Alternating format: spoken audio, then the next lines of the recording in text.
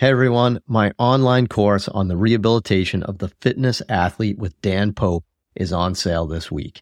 If you want to work with higher level fitness athletes and help people get back into the gym after an injury, this is the course for you. Head to MikeReinold.com/fitathlete to learn more and sign up this week. On this episode of the Ask Mike Reinold Show, we talk about vibration therapy, we talk about injury patterns as we age, and we talk about movement screens that are specific to each sport. The Ask Mike Reinold Show. Helping people feel better, move better, and perform better.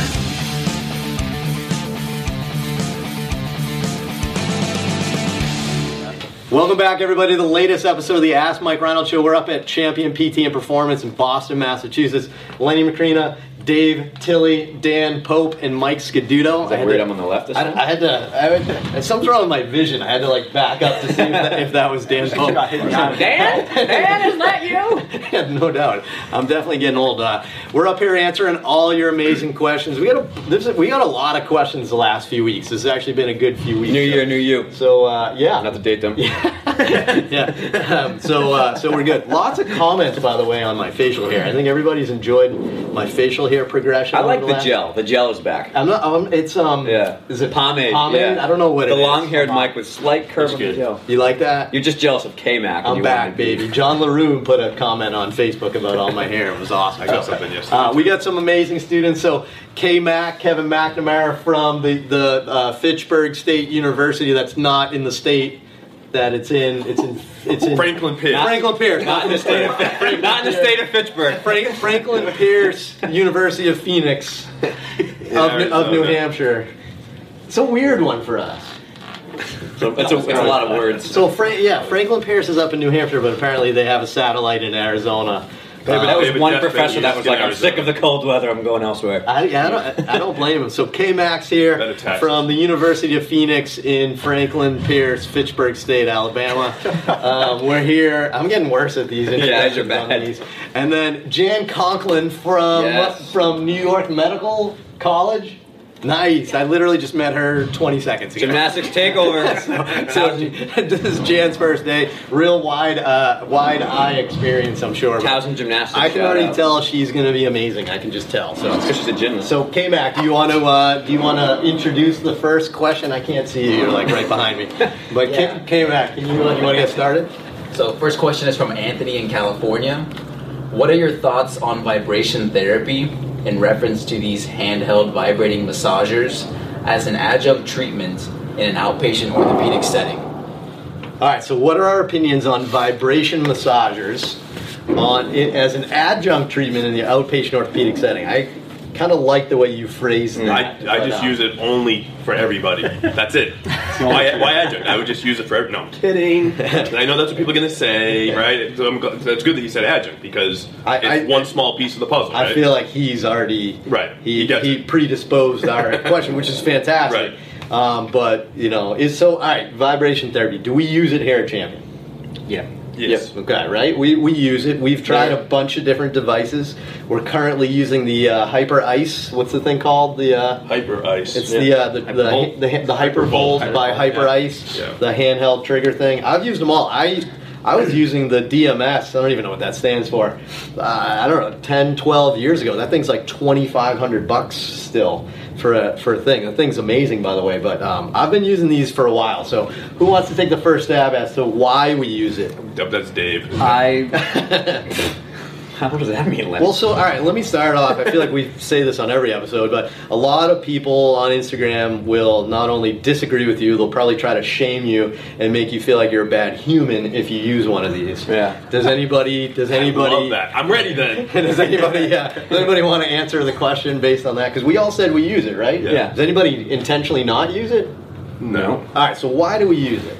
There is good research, and this is actually ironically from Dr. Sands in gymnastics, that if you do like static stretching on vibrating plates or force plates or things like that, it can help modulate sensation of stretch and thus increase range of motion temporarily. Right. So it's like a neurological override, I guess, or it just helps kind of trick some of the proprioceptors. So it can allow you to maybe relax a little bit more. Who knows? There's some deeper thoughts in that. But That and some blood flow is probably where I guess I've read that, but again, that was like a static hold on a vibrating force plate. It wasn't direct. So I think the theory is maybe reduce some tone in the soft tissue, increase some blood flow, get the water content shifted around a little bit. Feels kind of good, especially as a practitioner. It's sometimes hard to do a lot of manual hands-on work all day long for like bigger people who are sports and athletics. So all those things are reasons why I think we use them. But again, it's flexibility has multiple parts that need to be worked on. It's not a permanent thing. We're not just going to sit there and do that for the half hour. We're not going to just rely on it. I'm sold. I'm in. All right, so we know scientifically that it's been shown that vibration helps increase range of motion temporarily. We don't know how long, do we? There was, I think it was a decay of like an hour maybe, but the studies are all over the place. I don't remember. I guess there's so many different ways to do. By the way, that's why studies like this are never going to be perfect. By the way, there's a million ways to write up the methods for something. There's a million factors. Yeah, there's so many things. So we know it helps with range of motion. Is it permanent? Are we giving them a crutch to lean on, or? I would say we're giving them a temporary crutch to potentially lean on, so then you can exercise them and do what you want to do with them, so that maybe they feel a little better, can get a little bit more range of motion temporarily in their deadlift, or whatever you're trying to do, some kind of hinge or anything. I don't know why I just chose deadlift, but that temporary improvement in pain and maybe a little bit more flexibility is going to allow them to exercise and load them, and then maybe you keep riding the wave. And this is my kind of combining off that is this is with all tools that come out in social media buzz, especially with the ability of marketing now. The problem is that people are taking the tool and they're using it without a diagnosis, and they're using it on themselves to fix an issue. And that's the problem that I see is like we see some videos on Instagram, people are like, oh, I feel tight, and they're literally doing it over their biceps tendon or the front of their shoulder, and you're like, whoa, that's not, like if you use it to replace medical care, you're going to get in hot water fast. Right. And we don't use it to replace medical care here in our hands. No. It's an adjunct, which I think, what's his name again, Anthony? That Anthony said quite well. So it sounds like Anthony wants to use it, but is kind of feeling weird about using it, probably because a lot of people are telling him not to use it. But it's a very small adjunct. I mean, if you're a physical therapist or even personal trainer or whatever, and you're relying on this as your primary treatment method, then that's definitely not intelligent. Like anything else. It's ultrasound, it's laser, it's instrument assisted, it's manual therapy, it's anything else that we do that combines with exercise. So why not just, if somebody likes it, I say go for it, especially if they like it. So what do? They feel better, they move better. Right. So we can get probably a little bit more compliance and maybe a little bit more out of their loading that we're going to do soon afterward. If you're working with an athlete and that gets them to feel better, to perform better during their sport, especially if they're getting paid for it, right? Or especially if a scholarship's riding on it, or maybe they're trying to get drafted or something like that, then yes, those are the types of reasons. But Mike, Dan, anything else you guys want to add to the discussion on this? I mean, I think you guys covered it pretty well from my end. Oh, thanks, Mike. Yeah, Sweet. I don't really have much intelligence to add. To be honest, I think it feels pretty good, and it gets muscles to relax maybe a little faster than using a standard foam roller. I know that's purely anecdotal, but when I roll in that thing, it just seems like things feel better faster than with the standard foam roller. Yeah. I have a lot of delayed onset muscle soreness that I deal with, like in my legs and stuff like that. I have one at home. I use it almost all the time. I feel amazing afterwards. So, why wouldn't we use it? I had to go with the classic answer. It's another tool in the toolbox. A lot of people don't like that statement, though. But good, right? I think that's good. I mean, look, as long as you're using it and you understand that it has limitations, but it's just a very, very small piece of what we do for people. If it helps you achieve their end game, and their end game is feeling better and moving better, and it helps you load those patterns, and it helps you return to sport or whatever it may be, then if you use it well and you don't create like this dependence on it, then it's a very useful adjunct, like you said. Adjunct. It is not a primary treatment, right? Make sense? Makes sense. Love it. Awesome. What's number 2? Jan, first question. Matt from Australia. Is it just me, or am I seeing a very similar pattern of injuries across all ages of youth athletes? For example, Seaver's disease at age 11, Achilles tendinopathy at age 14, and Achilles tear at age 18. Is this a coincidence, or are these related medical problems a buildup of overuse across multiple years? That's a fantastic question. But before we answer it, Jan, that was an impressive first question. Well done. Huge addition to the team for the next few weeks. Hashtag Jimmy's takeover. I don't know how many we're recording right now, but yeah, that was Very, very well done, Jan. So, all right. So, what do you guys think? I thought this was a cool question. Mm-hmm. So, this person, which means they're not a rookie, right? This isn't a new grad, and this is where new grads, young clinicians, don't get to see some of these things, right? They've noticed that in their patient population, that certain people over a 6, 7, 8 year period will have these progressive pathologies. So, you can't be a new grad, right? You have to be treating for 6, 7, 8 years to be able to see this. So I think that's an interesting perspective. It sounds like, what's his name again? I'm sorry. Matt. That's Janet.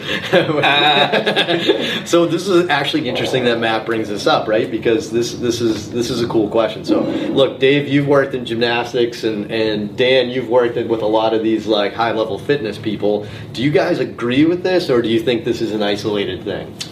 Yeah, I mean, I agree. This is a theory that's definitely what I'm kind of wrapping my head around now. Is I have written a couple longer medical presentations for organizations about, gymnastics injuries over the lifespan, I guess, because the biggest problem that a lot of youth sports, and we'll steer it away from just gymnastics, a lot of youth sports are pushing so hard in the 10 to 18 range to go to college or do whatever that they break themselves in the process of getting there. And I can now say, again, I have 5 years kind of here looking at it, and I've unfortunately seen 2 athletes that I work with, one a gymnast, one not, who worked so hard to get a scholarship that they got to their D1 university and didn't compete the first 3 years because they were like snowballing so many injuries. There's a stress fracture 1 year, is a slap to the second year. Who knows whether that was the college and the organization, but you get a lot of baggage you're carrying with you. And I think it all comes down to the forces of the sport are here, and you're just attacking the most vulnerable spot as you grow, right? So when you're under 12, 13, whatever, and you're prepubescent, it's callous bone is not yet formed. It's very soft, like at risk. So that's the weak point, and all the force goes through there with a variety of other factors about your physical prep and whatever. Okay, so maybe your bone growth plates close, you get 2 more years down the road, but you're still carrying those injuries with you. And then now it becomes, okay, the patellar tendon is the issue, right? Or the Achilles tendon is the issue, and the growth plate is no longer taking the force. Well, now you get an Achilles tendinopathy. Right. And then you go through these massive flare-ups of deload, upload, and you go through bouts. Then, okay, now that gets better. You get to college, you're a fully mature athlete, you're doing your hardest skills, you're training at a harder volume, you're competing at a harder volume, and you tear your Achilles, because like the tendon finally kind of breaks down and goes through, you tear your ACL maybe from a progressive overuse kind of mechanism or something like that. So I really think that we're seeing the exact same injury over and over and over, just in different shades. Right. So it's, sometimes that person is predisposed to this for some reason. Right. Maybe it's anatomical, maybe it's a collagen issue on the inside. I've actually seen some people with weird cartilage stuff, like muscle diseases, right, that you would have never diagnosed. So maybe you see that, but you guys probably see that in baseball too. I was going to say, of course. I know they talk about status and all that, but if you have a growth plate injury, like a little leaguer's elbow, there's a really good chance that you're going to have a Tommy John surgery later in your career. So. Right. And anatomically, you could have a very large carrying angle for something like that. And there's many factors, or you just didn't learn your lesson and you're still overloading. These are all overload injuries, right? Dan, what do you want to add? I was going to say that I see a lot of the same, but I see it on the other end of the spectrum. So I see a lot of, like, let's say CrossFit athletes or just recreational athletes, powerlifters, bodybuilders, whatever it is. Let's use like the hip, for example. So in a young individual, you may see some more FAI or some labral pathology. As they start to age, you see more and more labral pathology, and it turns into osteoarthritis. Right. In the shoulder, you might see some impingement or some tendonitis, which eventually turns into tendinopathy, eventually turns into tearing, Right, which eventually turns into osteoarthritis, which eventually turns into just you not liking life. Yeah, right. So I think it's like this similar mechanism, right? So if maybe your squat programming is a little off, right, and you have a big cam deformity and you're doing a lot of forced flexion or internal rotation or whatever it is, over the course of time, you're just going to get more and more wear and tear, and then you just see more and more advanced problems as someone ages and continues with whatever they're doing. Right. So it seems like, your goal, well, how do we break this cycle, right? Well, when you identify somebody early, now that you're experienced, Matt, which is fantastic, this is the first time you've seen it, maybe we can start this education process that starts telling them, it's almost like we have 2 things to do. It's like, how do we increase the capacity of the body to be able to handle these things better? Yeah. But also is, how do we manage your workload better? Because if you're having these overuse injuries at such a young age, you're probably not managing the workload very well. And it's going to continue to build over time. So I think that's pretty important. I also think that's why it's quite short-sighted to say that asymptomatic people with MRI findings or something like that will not progress to anything further. I mean, we've actually shown that to be quite the opposite. I think one of the things that everybody likes to talk about is the spine, which I think is a completely different game. Yeah. But we have quite obvious documentation of progression in the joints like the shoulder and the knee and the hip, that these asymptomatic things can progress over time and cause more problems down the road. So again, it's short-sighted to just see one post on Instagram and think that just because people with discs are asymptomatic, that doesn't mean all MRIs are irrelevant. I mean, that's very short-sighted. So we should really put all of these pieces of the puzzle together, I guess. Yeah. So, but workload management, right? Definitely. Yeah. It's a whole relative risk versus absolute risk. Right. The risk of getting arthritis if you have a cam deformity or labral tear is still really, really low, but you're much more likely to have it than someone who doesn't have that pathology via MRI findings. Right, absolutely. The cuff one's amazing to me too, but maybe it's just because I deal with so many shoulders. But like when people are like, lots of people have an asymptomatic cuff tear. I'm like, well, yeah, like when you're 35, but that's going to be a problem down the road. That person's going to have more arthritis. That person's going to probably end up getting like a reverse shoulder now, and that's a big deal. If we ignore it, say that's normal, and just work through it and pretend it's not there because that's crazy to do anything else. It's just very short-sighted. There are plenty of people that do well, that are asymptomatic with diagnostic imaging, right? But I don't know. I think we could do a better job trying to educate and prevent down the road in the future. Mm-hmm. Awesome. We got one more. One more. Came back. So Isabel from Minnesota has another question for Dave. How do you perform movement assessments on different sport athletes? How do they differ from other sports? And is there anything in particular to be on the lookout for? I would love if a gymnastics professional could answer this question. Lenny, sure. But Lenny thinks it's just about more double giants on the tumble track. That's really the. Why don't we answer this generically? Yeah, for sure. Just say like, all right. So do we do a movement assessment here at Champion? Yes. Okay. So we have a baseline movement assessment that we think everybody should do, and it kind of and captures all the basic movement patterns. Right. That's like our baseline one. It's very good for our adult fitness. It's very good for most of our athletes and our PT clients and stuff like that. But when you have a specific sport, do we do anything different? Dave, do you do anything different for your gymnast? Yeah, I mean, I would say I do for us, and if you spent a couple weeks in the clinic, you would see all of us fall. 70% is an overlapping of VAL that all of us do, and then 30% of us have whatever our sport demands, right? So Lenny and Mike are going to look at total range of motion in a shoulder to make sure it's matching for what a baseball player needs. Mike's going to look at a hinge assessment. He's going to look at some things from maybe the TPI. Dan's going to put somebody in a front rack. I'm going to maybe look at somebody in extreme hip ranges of motion, right? But that's 30% of our assessment. Right. So that's going to be like, okay, we have most of what we need for you to be a human and an athlete in general. What are the specifics of your sport that you need? And I have been fortunate to talk with many people who have a lot of other systems as well, and they say the exact same thing. It doesn't matter what system you're using. They say, like, this is the base, it should help you, but then use your brain and try to figure out what's more. And and if you're looking for gymnastics one, I do have a blog post where I literally filmed myself walking myself through some of our assessment, and then also my own thoughts, but then also a lot of gymnastic specific stuff, so you can find that. I'm sure these guys would help you out if you're looking for a golf one, if you're looking for a baseball one, whatever it is. Right, so we're all humans, right? So we all have the basic fundamental movement patterns, but then maybe we use our body a little bit specifically for a sport. So how do you do this? I'll kind of summarize this quick, actually, because I think this is an easy one. How do you do this? Well, you should have a baseline functional movement assessment that you follow, that is what you think is appropriate to monitor how well a person's moving, right? So there's many out there. There's a bunch of different things. We have a specific one we use here, but that's our like baseline, right? From there, if you're working with a specific athlete that has a specific sport, the first thing you need to know is the unique demands of that sport. Once you understand that, it's really easy. Like if you look at the TPI assessment for golf, right? It's like, it's not complicated. It's not crazy, but you have to know what a golfer needs to be able to assess them most appropriately. Right? So you have to embrace it. You have to probably be a golfer yourself. You don't have to be a golfer yourself, but you got to really, really immerse yourself in that scientific thought process of what the body needs to perform at that sport, and then figure out tests to be able to quantify that.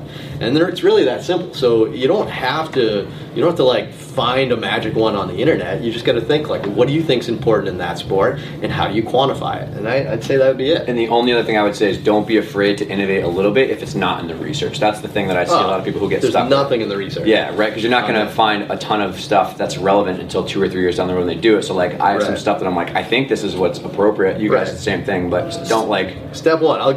We can go through our 20-year history of baseball. Step one is figure out what baseball players are supposed to look like.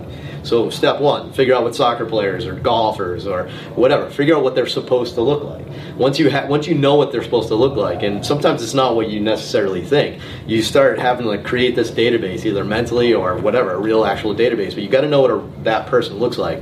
And then step two, it says like, all right, well now that I know what the ideal person looks like, or the normal or the mean looks like, then what tasks do I need to do to make sure that this person's fitting within that realm, right? So like Dave said, you're not going to find this in the literature. You're not going to find something magical.